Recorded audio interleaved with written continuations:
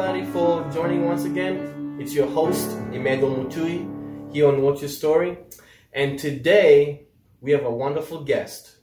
And I've known her for about 3 years now. She's my second Colorado mom. On Sunday, we was fighting over whether I should eat greens or not. That should tell you what kind of relationship we have. Making sure I'm healthy. Authentic relationship. That's true. But her name is Beth Ann, and she's a multi-talented woman. She plays piano, she cooks, she has a ton of kids, which will be a big part of the conversation today. So, with less further ado, Beth Ann. Hello. You over here. Hello. I was looking at the wrong camera. I'm gonna keep that in. So, how you doing, Beth? I'm well. Yeah? So, to start off, just give us like a little overview of who Beth is without getting into the weeds. Sure. My parents were with Wycliffe Bible translators, and they went to the country of Papua New Guinea in the South Pacific when I was 2. And with the exception of 2 furloughs, I grew up there till I was 17, graduated from high school, and then came back to the States, did college here, did some college in England and some in Israel, but mostly here. And then I met my husband my last year at school, and we got married, and then we went to Saudi Arabia for 3.5 years, where my husband taught English. And then we came back here to the States. We met in South Carolina, lived there for a while, and then my husband got a defense job here in Colorado Springs. We've lived here for actually 16 years this month. So, yeah. As you can tell, she's been around the world. So how was it growing in Papua New Guinea? For those who don't know where that is, it's in Africa. West Africa, to be specific. Ha! Not true. Oh! It is in the South Pacific, just north of Australia. Wait. All the other Guineas are in Africa, West Africa to be specific. Papua New Guinea is actually, see, this is payback for my looking at the wrong camera. Papua New Guinea is an island just north of Australia. It was probably the last country to stamp out headhunters. What's the ones in Africa? Guinea, Guinea-Bissau. Is there an Equatorial Guinea is what became Guinea-Bissau, yes, right? Yes. I don't know. You should know that better. I know. I'm from Kenya. I should know this. Other side of the continent. So Papua New Guinea is in, what is that area again? It's, just considered Pacific. Okay, is that close to Australia? It is very close to Australia, okay. Yeah. So it's still a protectorate of Australia. Oh, okay. Yeah. How was your childhood there? It was a fantastic place to grow up. I would love to take my children there. Papua New Guinea has more languages per capita than anywhere else in the world. India has 1,000 languages, but it has millions of people. Papua New Guinea, which has the population of about Chicago, has 865 languages. Wow. Distinct languages. So the work there was very big. I grew up in an international community of about 1,000 population. A lot of people from all over. And it was just a great place to grow up. Very loving community, and everybody knew each other's business, which has its downsides, but overall it was a really, really fantastic experience. When you were growing up, did you want to do what your parents are doing, or did you have other ideas? I had other ideas. I mean, I definitely did not see myself ending up in the U.S. Oh, wow, okay. I definitely thought I'd be overseas, but I was considering the Middle East for quite a while, and that's partly why we ended up in Saudi Arabia. So what were you going to do when you're coming up? What was your thoughts? Did you have a specific thing, or were you just like... Well, I wanted to teach English. I've always loved children, and so I thought maybe of teaching children, elementary education, but as I grew older, I thought, there's really a good market overseas for teaching English, and you can teach both children and adults. So, that's what I saw myself doing. Okay. So you come back to the U.S. to go to school. No, you went to school here in England as well, right? Yeah, I went to the school in England first. Okay. After I had been in the U.S. just for like 6 months with my parents. And when you was in school in England and U.S., did you change what you wanted to do, or you were still fixated on working with kids? My plan was still to go overseas and work with children. Okay. And then enter Steve, the husband. And you met, let me remember, 93?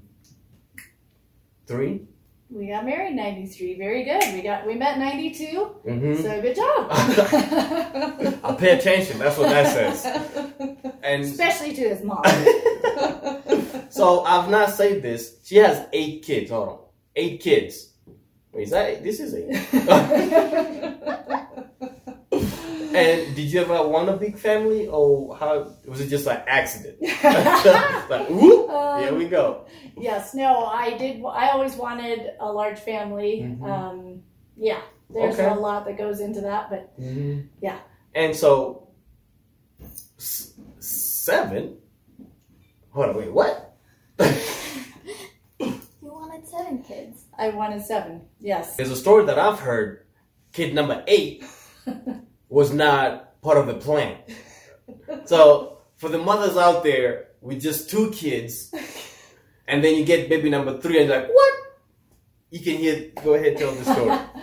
So both my husband and I wanted a lot of children. I asked him fairly early on in our dating how many children he wanted, because I thought if he's one of these 2.5 kind of guys, this isn't going to work. We should get out. And, but he said he wanted 5 because he was willing to settle for 5. He didn't tell me till after we were married that he always wanted 7, like I did. But he was afraid he'd scare me away if he said 7, and he was willing to settle for 5, so he said 5. We should say her husband is Indian. That helps a little bit.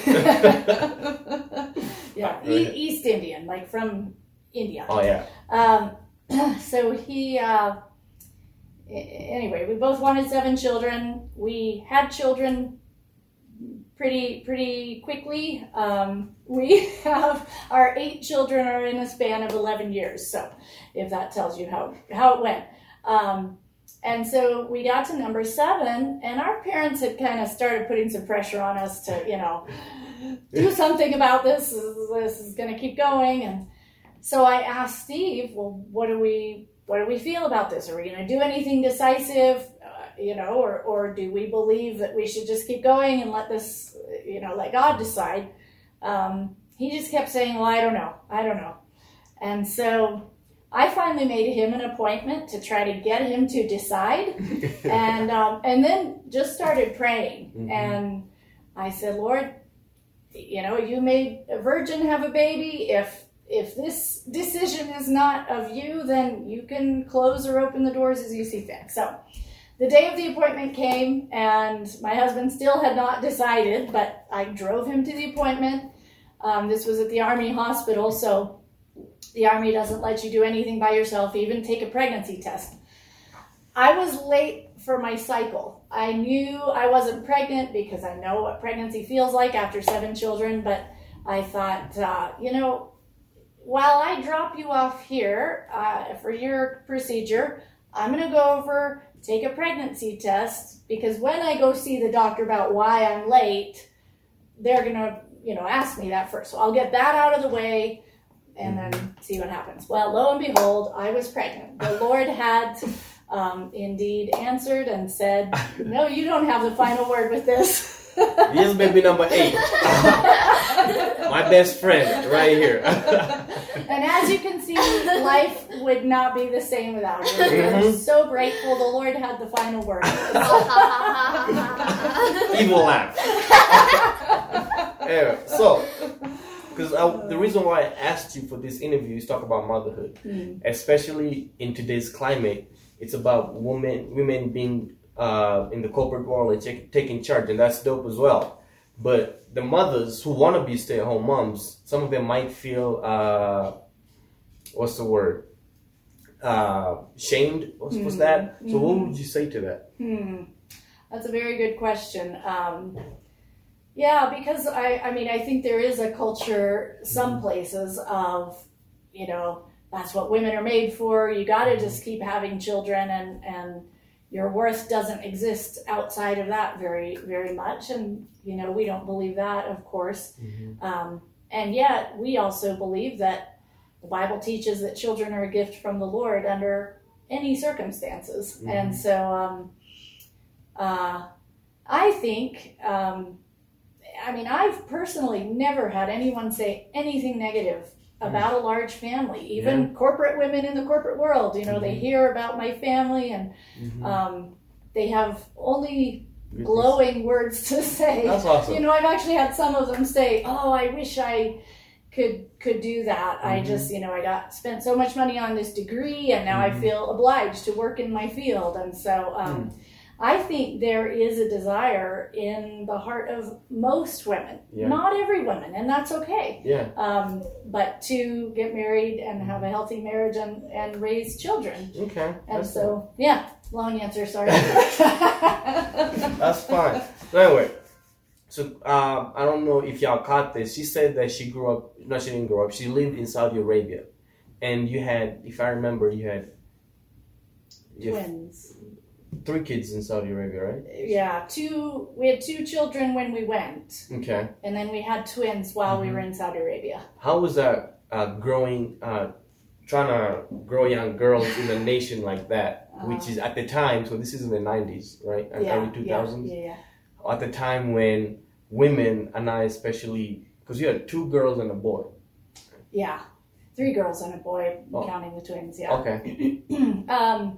You know, it wasn't really an issue for my girls. They were still very young. And one thing we miss about Saudi Arabia is they really love children. And there's a lot of Filipinos who work in Saudi.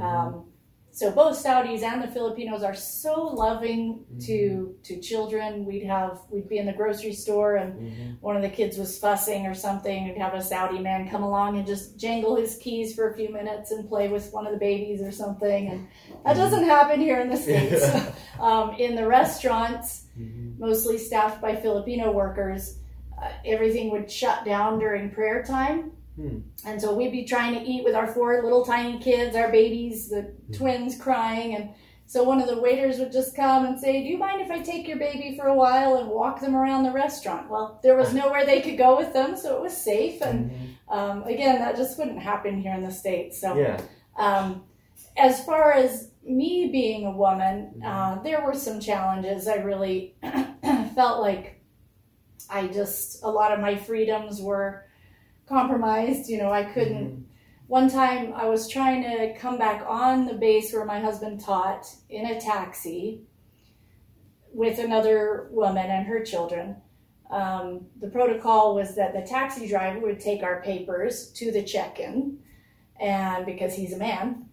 So he came back and said, "Well, there's a problem with your papers." And so we're like, "Well, what's going on?" He talked to us a little bit about it. He said they're trying to call your husband's boss and so forth, so they're trying to work it out. We waited in the hot sun for about a half hour. When I finally said, "Okay, I'm an American, I can handle this." So I got out of the car, started heading to the guard shack. The taxi driver was trying to get me to stay. The guards were trying to get me to stay, and I finally thought, you know, if I have to create a scene to get this dealt with, I will. So I did. You know, they eventually got a hold of my husband's boss, took care of it. It was just a paper issue, you know, that hadn't been updated or something. So anyway, that was the kind of thing that was frustrating. Oh, wow. So that's Saudi. I'm trying to remember where else you've lived. England. And Israel. Ooh, tell me a cool story that happened in Israel. Oh, wow.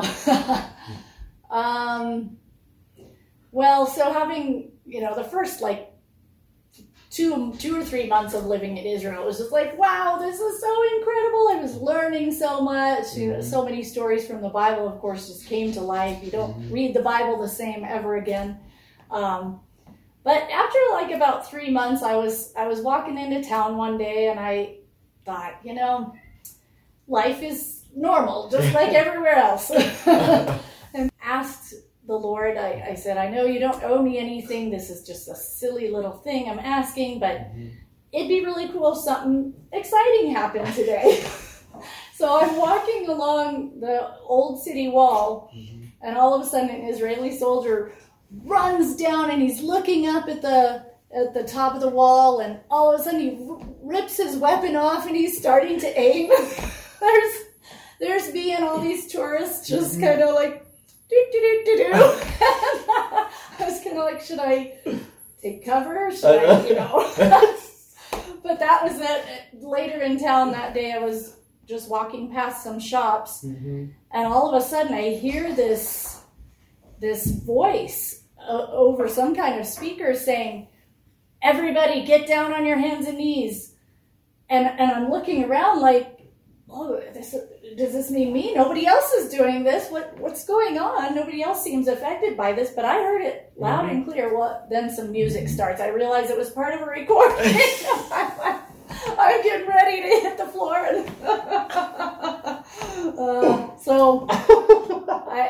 Israel was such a country of extremes. I could go on, but oh wow, I'm not surprised that would happen to you. So anyway, all right, so let's get back to motherhood. I know you're kind of all over the place, but what are the... Which is like motherhood. That's a good point. I wouldn't know that, obviously. Tell me the top 3 best things about motherhood and top 3 worst. Y'all kids can get out the room for the worst. That is a good question. I think the top 3 best things, for one thing, when you go through the incredible journey of pregnancy and then delivery, and you look that baby in the face, there is nothing like that. Your own child, that's like heaven on earth. There is nothing like that. I guess, maybe as number 2 thing, the bonding between you and your husband over children is an incredible thing. And then I think the third thing would be when your children are old enough to start returning your love. That's incredible. You get, little wadded up bouquets of flowers. You get little homemade cards. I remember at the kids' school, they did this little store where the kids could, earn points toward little presents they could get for their mom or dad or anyone in their family. And when they were old enough to start doing that, I still have some of those presents now because they're silly but I can't get rid of them. And then certainly as they're older and their ways of expressing love are a little more reserved, but mean all the more because, it's it's a very deliberate choice since they're older. The 3 worst things. So having said parenting is a big bonding thing with my husband. Let's get the juice. My husband comes from a very different culture than I do in terms of parenting, largely. And so we have clashed more over parenting than anything else in our marriage. The other thing is, being in the midst of the teen years when it's right for them to be developing their own way of thinking, their own opinions, their own mindset, and yet realizing you have somewhat of an obligation to keep instructing, somewhat to say, okay, that may be what you believe, and you are welcome to believe that, but here's the rules for this household. Learning how to explain those, reinforce those, and enforce those is challenging. Those 2 things are pretty big. I honestly can't think of a third. Is that there has to be a third. You have 8 kids. Oh, okay, here it is.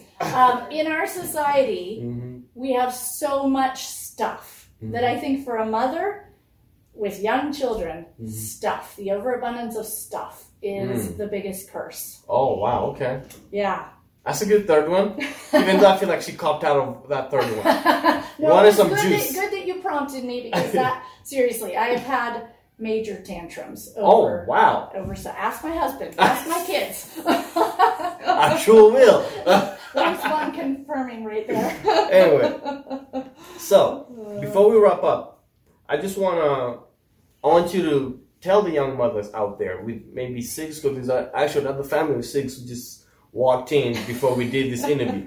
So the house is packed with kids, and I'm very surprised it's very quiet. Should be running around. We got 2 cats, a dog, but we still recording. Thanks God. But a young mother who's coming up, or maybe even an older mother who has teenagers, what would you share? Well, something I tell myself a lot is that giving way to fear causes more trouble, obviously, than it's worth. There's a verse in Proverbs that says, a wise woman builds her house up, but a foolish one tears her house down with her own hands. And I have to admit that sometimes with my fear, I have torn bricks out of my own house. I thank the Lord that He has taught me, and I've definitely learned from the problem of my own fear, learned good tools for dealing with that. But I would just say, even when it seems like all hell is breaking loose, like you've lost the battle, don't give way to fear. Don't fret. It's not the end. There's so much that could happen. Amen. I like that. So, before we go, I'm going to have you pray. All right. For the mothers, not just the mothers, because she's more than a mother. She can even help men. So, pray for the people out there listening. With pleasure. Lord Jesus, I'm grateful that you have impressed on my heart time and again, even when I was discouraged, how important my job as a mother is. And I'm so grateful for each one of my 8 children. I know I'm biased, but I think they're incredible, and I'm so joyful and pleased to be their mother. Thank you for this gift. And I know that Satan works hard in our society against this role, against this important job, and against our children. And so, Lord Jesus, I ask that by your Spirit, by your power and your word, you would raise up families. You would raise up great mothers and fathers and children who might not ever be interviewed on a great station like this, but are doing an important work. Please encourage them and help them to know the lies that Satan is trying to tear them down with, and instead combat those with your good truth. I ask this in your name, Lord Jesus. Amen. Amen. Thank you, Beth, for giving us your time, because as you can imagine, she got 14 kids in the house right now, so she's kind of busy. So, thank you for that. And to everybody watching, remember, everybody has a story. What's your story? Goodbye. Thank you for joining my show and listening to the interview that I just had. Come again next time when we have another amazing interview. And in the meantime, subscribe and follow me on social media so that you can keep in contact with me and see what I'm doing throughout the weeks that are coming up. Thank you.